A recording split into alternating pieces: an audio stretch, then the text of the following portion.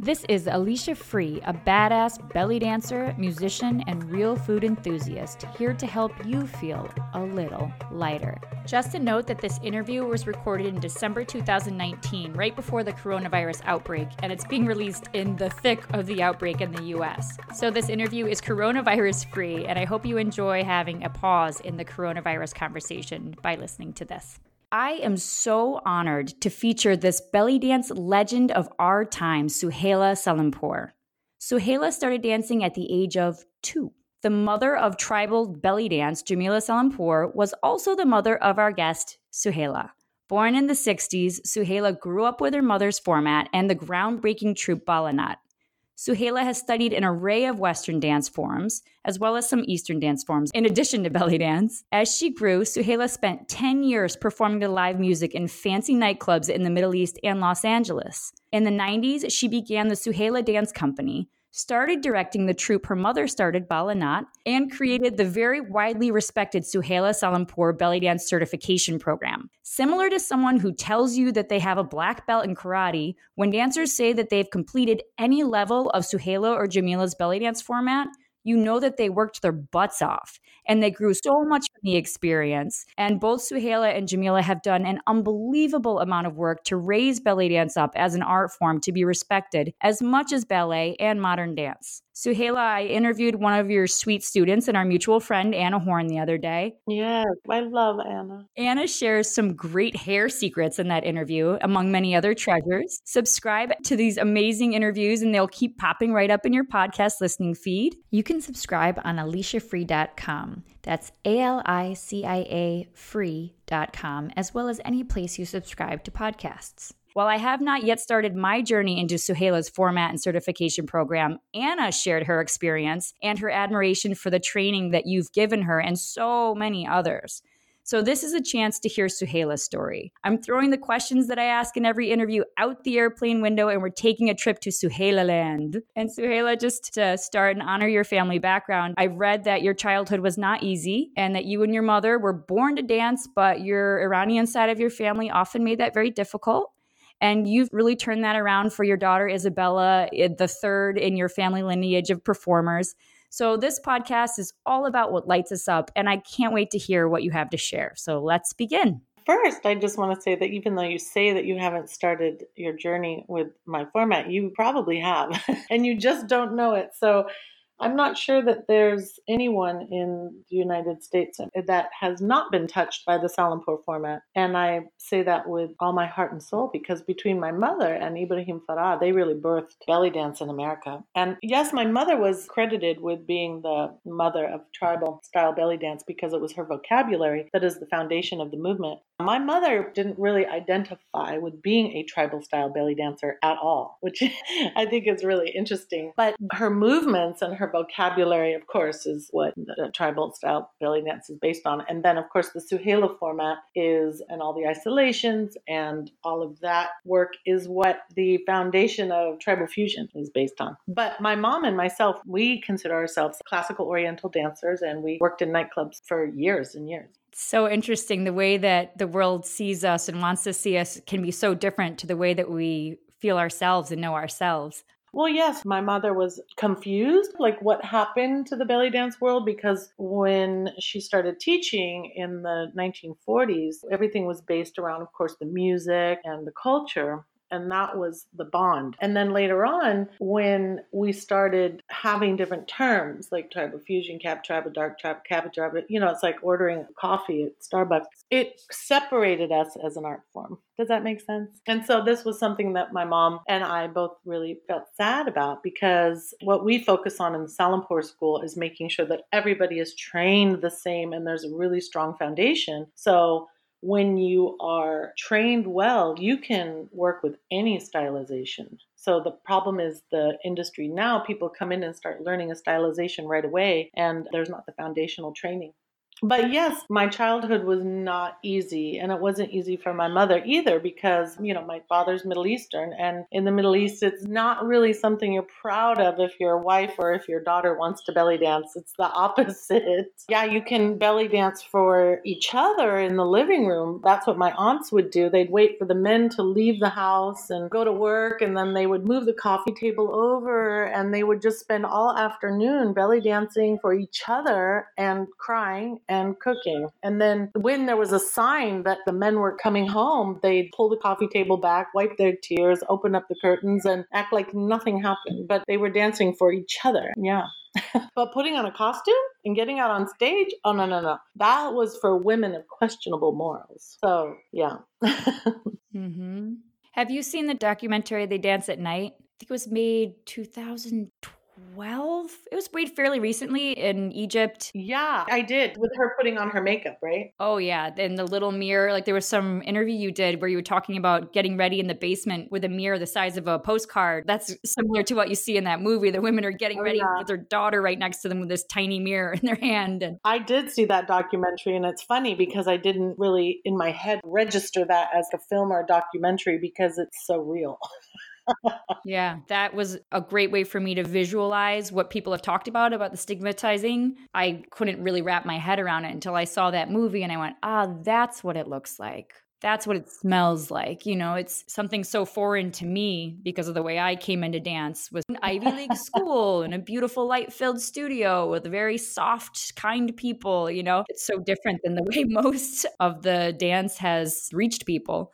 I think that that's probably one of the more difficult things to bridge the gap. What belly dance means to so many people is so different because what happens culturally is really different than what people take from it. As the director of the Salampur School, I'm always trying to handle the different reasons why people come to belly dance and make sure that there's a platform and a place for all of that because culturally it's not acceptable in any way to become a belly dancer. And like you were just saying, you came into it as a celebration and exploration, but you have the safety of being here without feeling that your life is in danger. I mean, outside of the Middle East where you have these wonderful communities and people come together and support each other and we sit there and we clap and we yell for each other and, oh, if you forgot your costume, you can borrow mine. It's not like that. When I was working in the Middle East, I had to be really careful not to upset other dancers because I remember one time walking off stage and coming into my dressing room and every single costume I had was sliced up. Somebody was upset with me because I was doing well and it's this competition and it's not just competition like stardom competition. It's livelihood, I need to feed my kid competition. But here in this country and also in Europe and South America and Asia, these incredible communities have been built around this art form. And it's really beautiful to watch. And it's what I try to focus on definitely is the celebration of it. But I also want to make sure that people understand the history of it because I think it's really important to understand the history and the culture because everything that you do that is a variation of that, I feel we should feel so lucky. Mm-hmm. When I was younger and my mom, we were prepping me for what the next phases of my dance life would be, it was a no-brainer that I would be trying to dance in the Middle East, Now it's different. The situation in the Middle East is totally different. The industry has changed so much. I've seen an interview that you did about that. A lot of it seems to be the loss of live music and venues that have a band. How do you see the biggest change? Well, I think it's political. And that's why it's so difficult to feel that you can represent the belly dance community without popping everybody's bubble. Dance is political, and this is the next wave of what's happening. But what's happening in the Middle East is not just the bands, but the reason the bands are being lost. And then 2011 was a revolution. You have this post-revolution kind of backlash. You see a lot of foreign dancers dancing in the Middle East now, and their over-exaggerated Western expression is a backlash to the fundamentalists. So it's really intense because you also have this whole generation of people that are influenced by reality shows and the Kardashians. So there's that kind of image of beauty and success. And, in my day, there was no plastic surgery. That's kind of a new thing, too. The view and the role and the image of women are more extreme now than ever. So you have women that are really more politically involved or religiously involved. And then you have this whole other backlash where the dancers represent almost the anti version of that political expression. It's really a different industry. So the loss of the band is not just a loss of the band, it's a loss of the arts. Even the music represents the melancholy position that the Middle East has right now. Like, now the music is so geared towards just it all being shabby music. Shabby, shabby, shabby. Like, that's it. And shisha. So if you're not playing shabby music and you're not smoking shisha, it's really hard to fill a nightclub. And when a classical song comes on, like a Kulthum song, almost a heavy cloud comes over everybody's heart because it's almost too difficult to hear, reminiscent of a time that doesn't exist anymore. So it's not a simple answer. And we just opened Salampur School in Egypt, but it's underground. Ooh. You can't have belly dance schools, so it's illegal. And it's word of mouth, and it's all very protected. Yeah, it's not as romantic as people think. We're trying to fight to keep the arts alive however we can. What made you want to come back to the U.S. after working abroad? Well, when I was working in the Middle East, it was really difficult because there was no cell phones and there was no Skype and there was no FaceTime, and I was so lonely and I was very isolated, and you start to confuse reality. I don't know if that makes sense, but you're working and then you're on stage and then you have a band and then you can have a bigger band and you can have more costumes and then you're back on stage. And when you have a love for Arabic music, and I mean a love, like an addiction love for Arabic music, the moment on the stage is magical when you and the live band are one. And the hard part is that when you walk off the stage, then the loneliness and the isolation is so grand that you just can't wait to get back on the stage because it's the only place you're able to communicate and feel alive.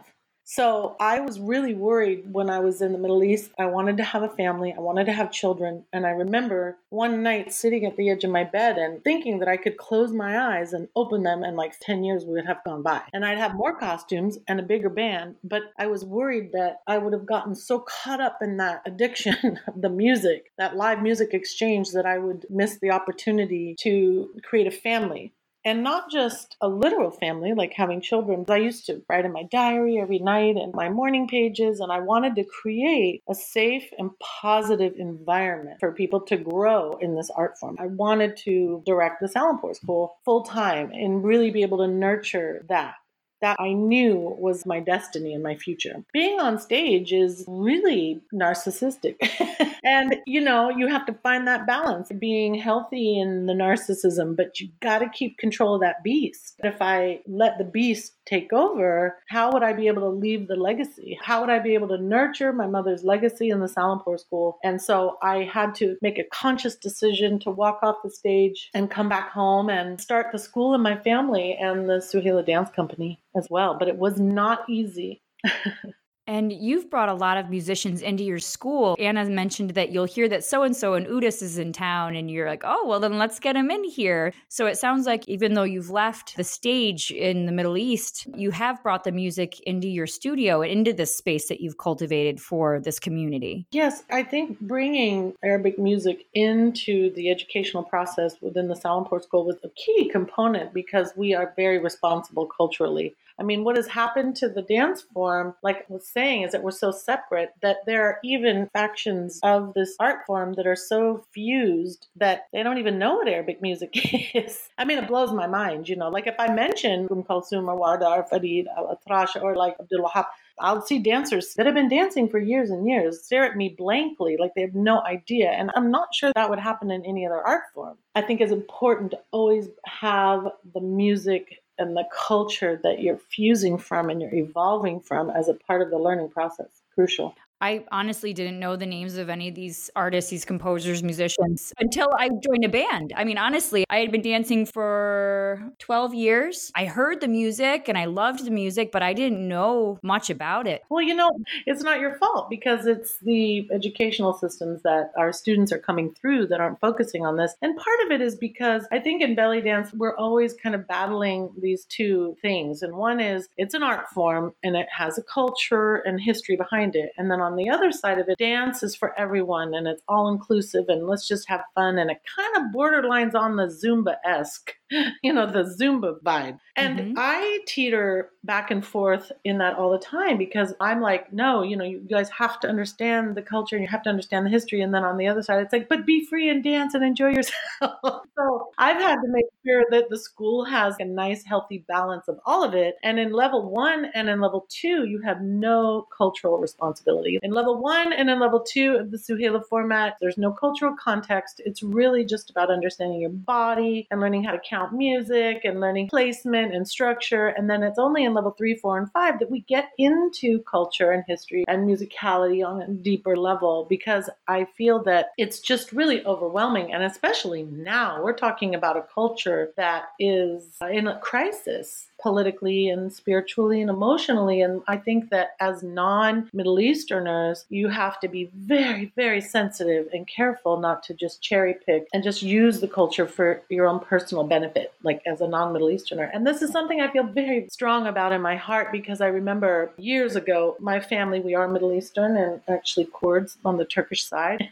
I grew up knowing my history and understanding my heritage really well. And then when I'm in this country, I see groups using the word gypsy. This is not Halloween and you don't just get to play dress up. These are people. This is a culture. This is history, And now everybody's like, cultural appropriation. We better not use this word. We better not do this. And it's like, yeah, exactly. And this is what I was working on 3 decades ago to create this foundation. Now, I think a lot of non-Middle Easterners are going, wait a minute, maybe we should know a little bit about the culture and not just think the costume's cool and we can just put it on and dance to whatever we feel like.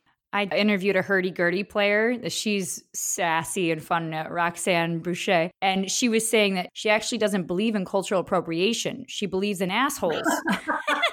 And I just love the way she said, she's like, I believe in ignorance. I think sometimes the term cultural appropriation, it seems like such a vague, big kind of thing. Like, when am I in that realm? When am I being politically incorrect? And then you're like, no, you're being an asshole. You can get that, I think it's brilliant. And, I just try to be as gentle as possible, because in the belly dance world, there's sections and styles that are based on cultural appropriation. So I have to just, bite my tongue. The way I try to handle it is that I try to produce as much educational material for everyone, not just the Salampour School, but for anyone to be able to get the article book, anyone to be able to get the Salampour School compendium. These are all the educational materials for anybody to read in any stylization or working with any teacher. And I just hope that the more educated people get, they start to question what they're doing. And I think that that's really healthy. And I have faith in people that the more they know, the more they want to know, and that they will make really great choices based on sensitivity and care and not ego.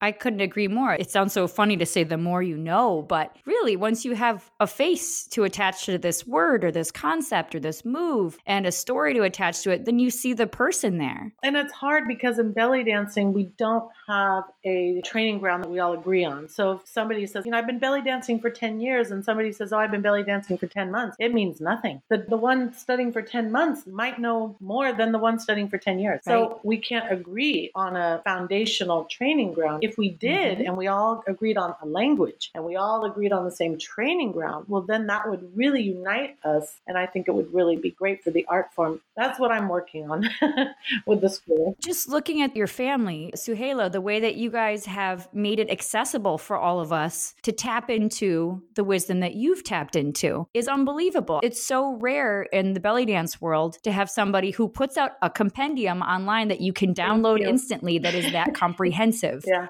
I just love that you guys have put so much work into making it easy for us to be part of it. Thank you for that, because it takes a lot of time and energy. And, directing a school is a certain type of responsibility that I don't take lightly. I'm very committed to the school, because the school and the educational material, and then, of course, the structure of the school and the infrastructure of the school is something that's going to last way longer than just me. And that was why when I walked off the stage stage, I knew that it was important because, I could do another show and then do another show and then another round of applause and another standing ovation. But, at the end, who cares? Like, if I can't solidify this legacy in this school, like, I really feel I've done nothing. And so it has been an expense at times for my own personal expression. I don't perform as much as I used to, not even close, because the amount of energy it takes to run this school. And of course, I was also a single mother, and I was the caretaker for my mother when my mother got ill and was passing. She wouldn't let anybody touch her but me. So I bathed her and fed her and cleaned her for years. And so doing that, raising a daughter, and then also running the school, like to think of putting on eyelashes and lipstick and getting out on stage. Yeah. No, thank you. I would face plant by the end of the night. I was just dead. But I was so happy. And even throughout the years, I've made sure to even withdraw myself and my name. Like now at Salimpour School, it's very rare that we even use Suhaila Jamila at Salimpour School. And it's not just my family, it's the part of your legacy too. Oh, I love that. I feel like it's rare in the artist communities to think about something in terms of a legacy and having satellite schools and creating a language that helps people communicate. It's not something, a language that I have because this is my self-expression. You've created a language so that the community can get that much bigger and dance that much more. And I just have so much respect for the way that you've thought about all this and the way you've approached it. Well, thank you. And, this year is the Salimpour School's 70th anniversary. Wow. And last year was Bala Naat's 50th anniversary. And the school has been around a long time. There's not many schools in any dance form that have been around for 70 years. I think the Bolshoi Ballet. But other than that, I really think that the Salimpour School, just as far as dance history, forget belly dance history, is very unique. And I've used the Alvin Ailey school model to create the structure in the Salimpour School. My mother passed away 2 years ago, and the school is strong. And someday I won't be here, and the school will be strong. I want the school and the vision of the school that my mother had 70 years ago to continue, and it will. But there's a thought process that goes into that, yes. And our format has been around a long time. And some students that have been through the school or been influenced by the school will go and take a lot of the material and then kind of change the names and then create their own format. And that's always been a little confusing for us because we're like, wait a minute, it's always been there, and that's the other reason why we have online classes and we have archives of our classes, because it's important for people to be able to read and view and study the history of the school and the format. And then they can see the value of everything that has been going on for the last 70 years. SalimpoursSchool.com is an amazing resource. Salimpour is spelled S-A-L-I-M and then P-O-U-R, like pour a glass of water. SalimpoursSchool.com. And of course, you can follow the Salimpour School on Facebook and Instagram to see what the community has to offer. Now, 2009, I believe, is when you started the online training part of your program. Is that correct? I think we launched in 2009, but I was filming in 2008 for it. Yeah. Were there any other belly dance programs out there at that time that were online? Oh, no. As a matter of fact, I had the idea years before. I've made a bunch of videos in my day. You set up this video and you film this 1 hour thing and then it goes out and then it's an hour, whatever, or a choreography. But I was frustrated because I knew that for people to really grow, you have to be in a training ground. And so I wish the cameras could just be like a fly on the wall. And when I said that, I was like, oh my God, that's what I need. It was all really new. And I called my web guy and I said, listen, I have this idea and I want online classes. And my web guy was like, yeah, it can't be done. I'm sorry. I was like, I need an hour and a half. I need 90 minutes at least. I need this. And like, no. And he said, unless you want to buy your own server, and that's going to cost you like $100,000.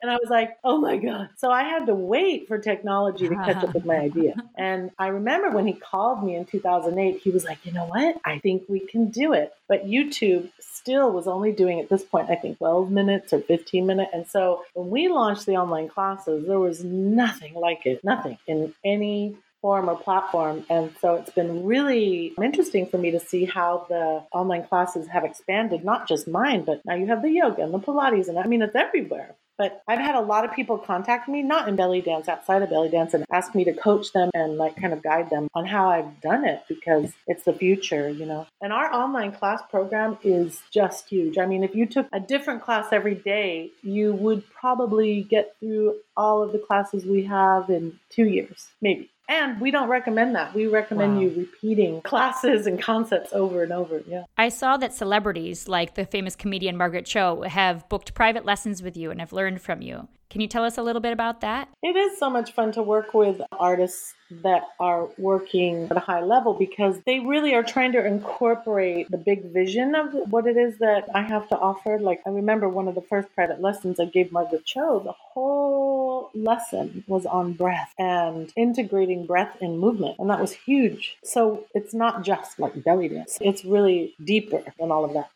And I love that you also have opportunities on your website. So if somebody is working on a choreography and you need feedback, it looks like you can have a Skype feedback session with one of your instructors or you. Oh my God, what a great resource that is for people. Yes, I really want to make sure that the school is available to everyone. You don't even have to be a member or certified in the Salampur School. If you'd like feedback on a choreography or a show that you did, you can have a lesson just to have your performance watched and get feedback. And of course, within the school, that's something that we do a lot because the dancers in the Salampur School, they really do appreciate the feedback from the higher level teachers. And I think it's great because you can have a Skype private and then you can also get a Skype feedback or you can go through the certification program. We have level 1s available online now. And there's just a lot that can happen and you don't really even have to travel. And I think that's really important for people. We're so busy these days, you know. But yeah, it's been really interesting for me to try to figure out ways to create community globally in this day and age. I'm really proud of our Salampur collectives and Bala Naat because you can just even be level 1 certified in one of the formats. Like if you were just Suhaila level 1 and you wanted to join a collective near you, we put you in touch with other dancers in the school that are also level 1 or 2 or higher in the program. And then you work together on choreographies that I assign like a different set for a season. And a season is typically a year. And then you work on certain choreographies and we have costume kits and recommendations that we help you with. And you have a choreography captain and you have access to all of the feedback. You're not alone. And we have some Salampur collectives around the world that are a member of one. And that's fine too. They're waiting for other dancers to play with. And Bala Naat is the same way. We call it the United Nations of Bala Naat. Very cool. Because Bala Naat is global now. And so when you're level 2 certified in both the Suhaila and the Jamila format, you are invited into Bala Naat and you have your first piece that you learn is our finale piece and we do it as a full cast. I mean, Bala Naat is literally global and very high level dancers, level 2 in both formats. I mean, it's so inclusive, all ages, all shapes, all sizes, all genders. I'm just so proud of Bala Naat. And I'll assign people dances. And then they get their costume kits and you have your choreography captains. And then we meet in the town. Like we're doing a Bala Naat show in Prague. And we will meet on Saturday and the show is Sunday. And it will look like we've been rehearsing for weeks. So cool. Because you got it set up. Yeah, it's really well structured. And I have a lot of help. I have a great team and a great staff. And it's very exciting. In Prague, we have a cast of 90 people. Whoa. That'll be quite a party on stage. Oh, it is. It always is. You know what? We don't even know if anybody's in the audience. We're having so much fun. I love it. Suhaila, what do you wish someone told you when you first started dancing with Bala Naat, when you were a kid? You know, I think that when I was a kid, because I was on stage before my second birthday, actually, it was my happy place. So our house was really intense. When I was growing up, my mom and I, we would escape to the Renaissance Fair, and Bala Naat was such a safe place. And it was where I felt like I could be free and open up my heart and my soul. And I'm not sure anybody could have told me anything different. I knew at a young age that there was a difference between what was happening at my home and then what was happening with Bala Naat. And so I chose Bala Naat to be my spirit family. If somebody could have told me one thing, I think I would have appreciated at that age if somebody had said to me that what is happening in my home will not define me and I'm going to be okay. Yeah. Not to let our past define us, the parts that we don't like, right? Yeah, I mean, I was always scared to go home. So when I was off the stage and going home, the way I would deal with things is really go inside. I'm an introvert. So I'd really go inside and kind of protect myself. But if somebody would have said to me, don't worry how you feel on stage, you will be able to feel that way in life. The way you feel on stage, you can feel in life. That's amazing. Yeah, because it was the only time I was happy. When I was dancing was the only time I was happy as a child, yeah. I don't think people understand what my mom and I went through. It is not what defines us, but it is a part of our history and our past. And Facebook right now does these really cool things where you can sign up for a donation, like a fundraiser thing. It's kind of new, I think. And so for my birthday, I decided to sign up for the Oakland Elizabeth House, which is a shelter for women and men with their children when they're having to escape from domestic violence and restart their lives. And this is something that's really close to my heart because my mom and I had nowhere to go in the 60s. My mom would just grab me with the clothes on our back and we'd run to the police station. And in the 60s, there was nowhere to go. And police officers would just say, well, what did you do to upset your husband? And, well, just don't do that and he won't get mad, or don't make him mad. And we would just stand there. And I was so young. So my mom and I would ride the train up and down all night because we didn't have anywhere to go that my dad wouldn't have found us. And then my mom would hope that he would have calmed down and we went home. But there was nothing for us at that time. And so now to have these homes like the Oakland Elizabeth House, it's so close to my heart. And we raised $2,000 for my birthday, which was my goal. So I was so happy because I really feel that it's important that every human feels safe. Especially at home. Oh my God. Yeah, I felt safe when I was on the stage. And that was what was important to me, was to be able to create a life where I felt safe off the stage as well.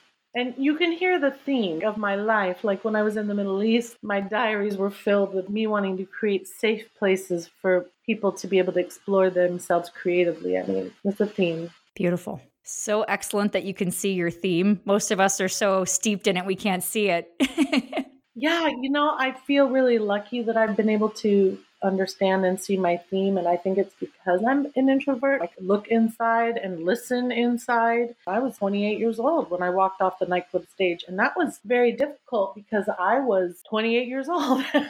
But I had already at 28 been working 6 nights a week, 2 shows a night for 10 years. So I was really very satisfied with my career, but I wanted it to be more. I wanted the school, I wanted the community, and I wanted to be able to create the legacy and the foundation of Salempur School for generations of dancers. And not just dancers, like Margaret Cho just wanted breath in her movement. That is so important. Love it. Let's play Dress Up. Make you shine, costume tip. Suhaila, I can't go any further without asking you about that costume with all the lace up. Wait, You were in the Fitness Fusion video in 2004. Oh my God. Where did that come from? That's hilarious. That costume really made an impact. It was a bathing suit. What? Yeah, it was a bathing suit, and I loved the sides so much. And what I loved about it is that it was so light, and my movement is so intricate that you really can't wear too much or the movement gets lost. And I'm very syncopated and I layer. So it was such a great costume for all that I wanted to do, that it was so light, and I just kind of step into it and put it on. And it was funny because it made such an impact, but it's very simple. It's a bathing suit that we covered. Wow. There's a costume tip. Find a bathing suit you love and turn it into a costume. Yeah, exactly. That's all I did. Right. And thinking about how much more forgiving that fabric is to subtle movements than a hard sequined top with your stiffness and your belt. Wow, I didn't think about that. Yeah, I like the softness and the fluidity in it. Then the woman who created the costume out of the bathing suit, her name is Alnisa, and she was just brilliant. She knows my body so well, and she just knew where to take out the tie strap in the back. I could never have a costume that tied in the back. Oh my God, I would have been flying all over the place. So she put a hook and bands so I could dance in it because I'm a very aggressive performer. So the costume had to really hold on, and it did. It was great, and be light. And I know, I'm glad you like that costume. It's one of my favorites. I've saved it for my daughter. Oh, that's wonderful. It's almost got the, forgive me for using the term slave Leia, but like in the Star Wars movie where Princess Leia has that amazing costume. I did that once for Halloween because I'm obsessed with that costume too. Oh, that is so funny. It's just similar a little bit, but that's so much fun to hear where that costume came from. Thank you. Yeah, identifies with that costume in a different way. And that was not the first video and time I wore it, was when you were exposed to it. The Suhela Solo video was when I debuted that costume, and I wouldn't let anybody see my costumes. And when I walked out on stage, the whole audience gasped, literally, when I walked out on stage with that costume. The whole audience just went, and I knew it wasn't from my entrance. Yeah. That's funny. If you have a costume tip to share, please send it my way via Facebook or an email through my site, AliciaFree.com. That's ALICIA, free, FREE. As Will Durant said, we are what we repeatedly do. So let us repeatedly do what the divinely lovely do. Feel good. Look good, Habit. You've got this like gorgeous glow to your skin too. You and your daughter. Actually, I was looking at pictures of you both today. I read someone commented about it. It was someone your students commented about on Facebook, and you said, I just drink water and healthy living. Do you want to say anything more about that?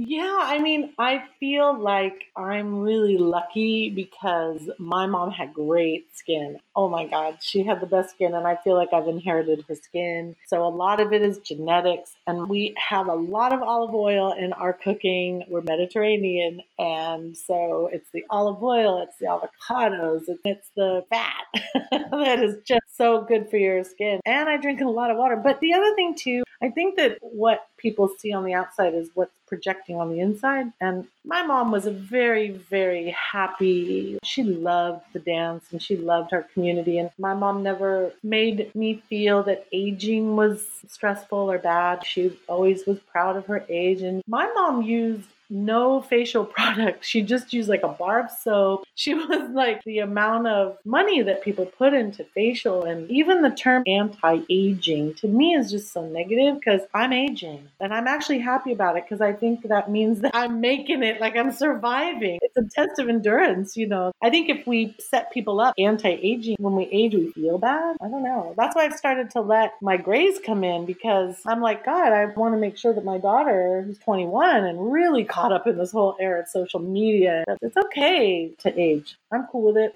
Well, another part of belly dance to me is it's totally acceptable for grandma. There's a grandma's dance, right, at the wedding. One of my friend's bands plays the Dance of the Grandmothers, Roxette Seti. And you just don't see that in ballet. You just don't see that in modern. Well, you know, you brought up a really interesting point because here we go again with kind of the two separate sides of belly dance. Yes, there's the dance of the grandmother, and every age gets up and dances socially. At a wedding, that's social dancing. So we don't have people put on their point shoes at a wedding and start dancing. So ballet is a classical art form that is on a theater stage, and it is a professional art form. So in belly dancing, I think our problem is that we don't separate being a professional from being a hobbyist.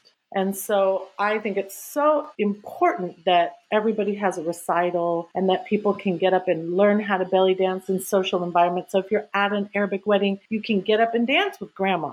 But in belly dance, we actually don't have roles on a theater stage in a professional environment for enough more mature dancers. Do you understand what I mean? Yeah, absolutely. I mean, there's a folkloric context where I feel like you might see people that are 12 years old. I don't know. Right. I don't think we have enough imagery for more mature belly dancers. I don't think we have enough costuming for more mature belly dancers. I don't think we have enough position. I think more mature belly dancers are trying to stay and look younger instead of embrace their maturity and have a role. When you go see flamenco, oh my God, the matriarch in the back, in the center, between the ingenues on her right and the musicians on her left, I'm staring at this woman all night waiting for her to get up. Yes, at the end of the show when they get up, getting chills. I love that part of the show. Yeah, and the matriarch will just stand up slowly and I'll just burst into tears. I just lose it. Where, we don't have that in belly dance. We don't have enough of that. We don't have the roles for maturing dancers professionally. Now, in a wedding, of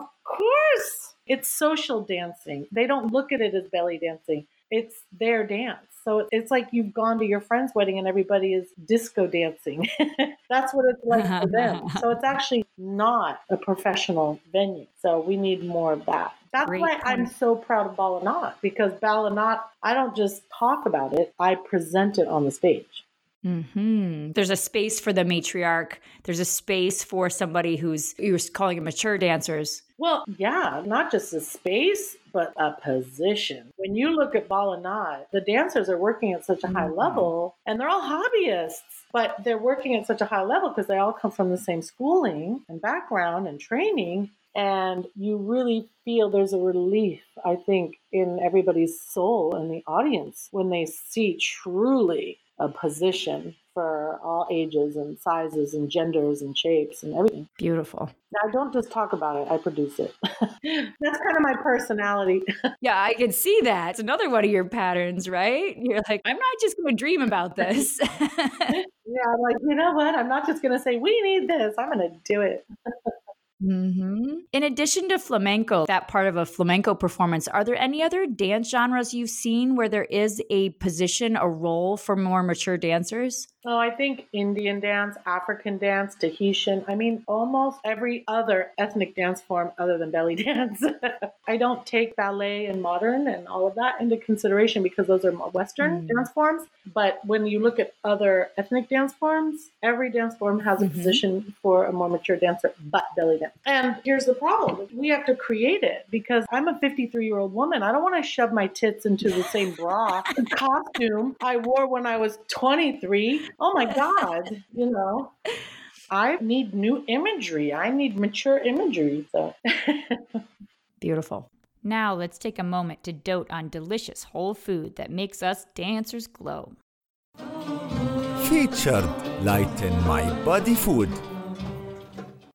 You talked a little bit about avocados and olive oil and cooking. In all my shows, I feature a whole food plant-based ingredient, something that comes from plants, not from animals. Is there anything you want to throw in there that you love to cook with? Oh my God. Well, my mom had a restaurant. I don't know if you knew that in the 50s. I didn't know that. Yeah. She had a restaurant in the 50s in Los Angeles called the Nine Muses, which I just think is such a cool name. And my mom was an incredible cook. Lovely. The smells in the kitchen, the way she would putter around in the kitchen. My mom never wrote a recipe down. She wouldn't allow anybody to write a recipe down. If I would say, oh, I want to learn how to cook this, and she'd be like, well, you have to watch me. Because she felt that cooking and movement were one. So I would have to sit in the kitchen and I was her assistant and chopping everything, but I had to watch her cook and how she danced her cooking. And that is how the recipes got into my body. So my mom was such a great cook, but if I was going to focus on one of her dishes that were, I would say, more plant-based, I can tell you my mother made the most incredible lentils and rice, and she'd do kidney bean and spinach with brown rice and garlic and the garlic and the garlic. Oh, it was soul food, people food, Lovely. Lentils are pretty magical, aren't they? That's one of the things I love ordering at Lebanese restaurants and Moroccan and Ethiopian. I want their lentils. I want to taste what they put in them. Right. And the thing is that my mom, they came here with nothing. And I really believe that kind of cooking is probably the healthiest because my mom would say that they only had meat or fish once a week and everything was lentils and the rices and the salads. And that's what you grew up on. And so she made sure that I got all of that kind of cooking inside me, but you just can't beat it. The Sicilians and the Greeks, I know the Greeks, they forage for their greens. That's part of live so long, right? So that's something. And we were both, we're Greek and Sicilian on my mom's side. Like my great grandmother's last name was Greco. So Isabella asked her since she was 8 years old, what do you want to do when you graduate high school? And since she was 8, she was like, I want to go to Greece. And I was like, oh my God, okay. So we went to Greece for her high school graduation and we ate our way all around Greece. And it was like Nona's cooking. It was like my mother's cooking. That's what we call my mom. She's a Sicilian American. We call her Nona for my son. Very sweet. Suhaila, is there anything else you'd like to add? This has been so fabulous. I would like to talk about something that I've been working on. I feel that our industry is in a really interesting place because of politics and everything that's happening, that I wanted to make sure that I'm able to reach, and the school and the format is able to reach people not just interested in belly dance or not just interested in the Middle East, but what we have to offer within the format is so much greater than that I've started teaching a dance of philosophy that I call Core Dimension. So Core Dimension you'll be hearing more about because it is what I'm going to be bringing into my community as well as outside of my community, because it's not based on culture, it's based on movement and breath and overall health, wellness, and that kind of need for that spiritual balance. But Core Dimension is something that I'm really excited about, and we'll be hearing more about it very soon. Suhaila's personal website, SuhailaSalimpour.com, dives deeper into her Core Dimension program. You should really check it out. That's Suhaila, Suhaila, Salimpour.com. Suhaila, thank you so much for everything that you've done for us that we don't even know about yet, that has come through other people and reached us in magical ways and normal ways and who knows how many other ways, and the things that we will see and hear from you and your family in the future and experience. I can't wait to someday see a Bala Knot performance. Yes, I want to bring Bala Knot to New York because Angelique Cainsworth just opened an art center in New Paltz, and Angie is level 5 certified in both formats and Salimpour School in New York. And I'm telling Angie, let's bring Bala Knot to New York. And she's totally into it and we're excited. So it's going to happen. Fabulous. Yeah, I'm working on it. It's really exciting. Yeah. Again, I'm so glad that Anna Horn, our mutual friend, introduced us. Me too. It was great talking with you. And I just love your energy and I love your mission. And I wish you all the best. Thank you so much, Suhaila. I hope you've enjoyed the show. Please subscribe and let your friends know what you got out of this show. Dance with me on YouTube, listen to the music I've selected for you on Spotify, and try some free vegan recipes on AliciaFree.com. This is Alicia Free, hoping this show helped you feel a little lighter.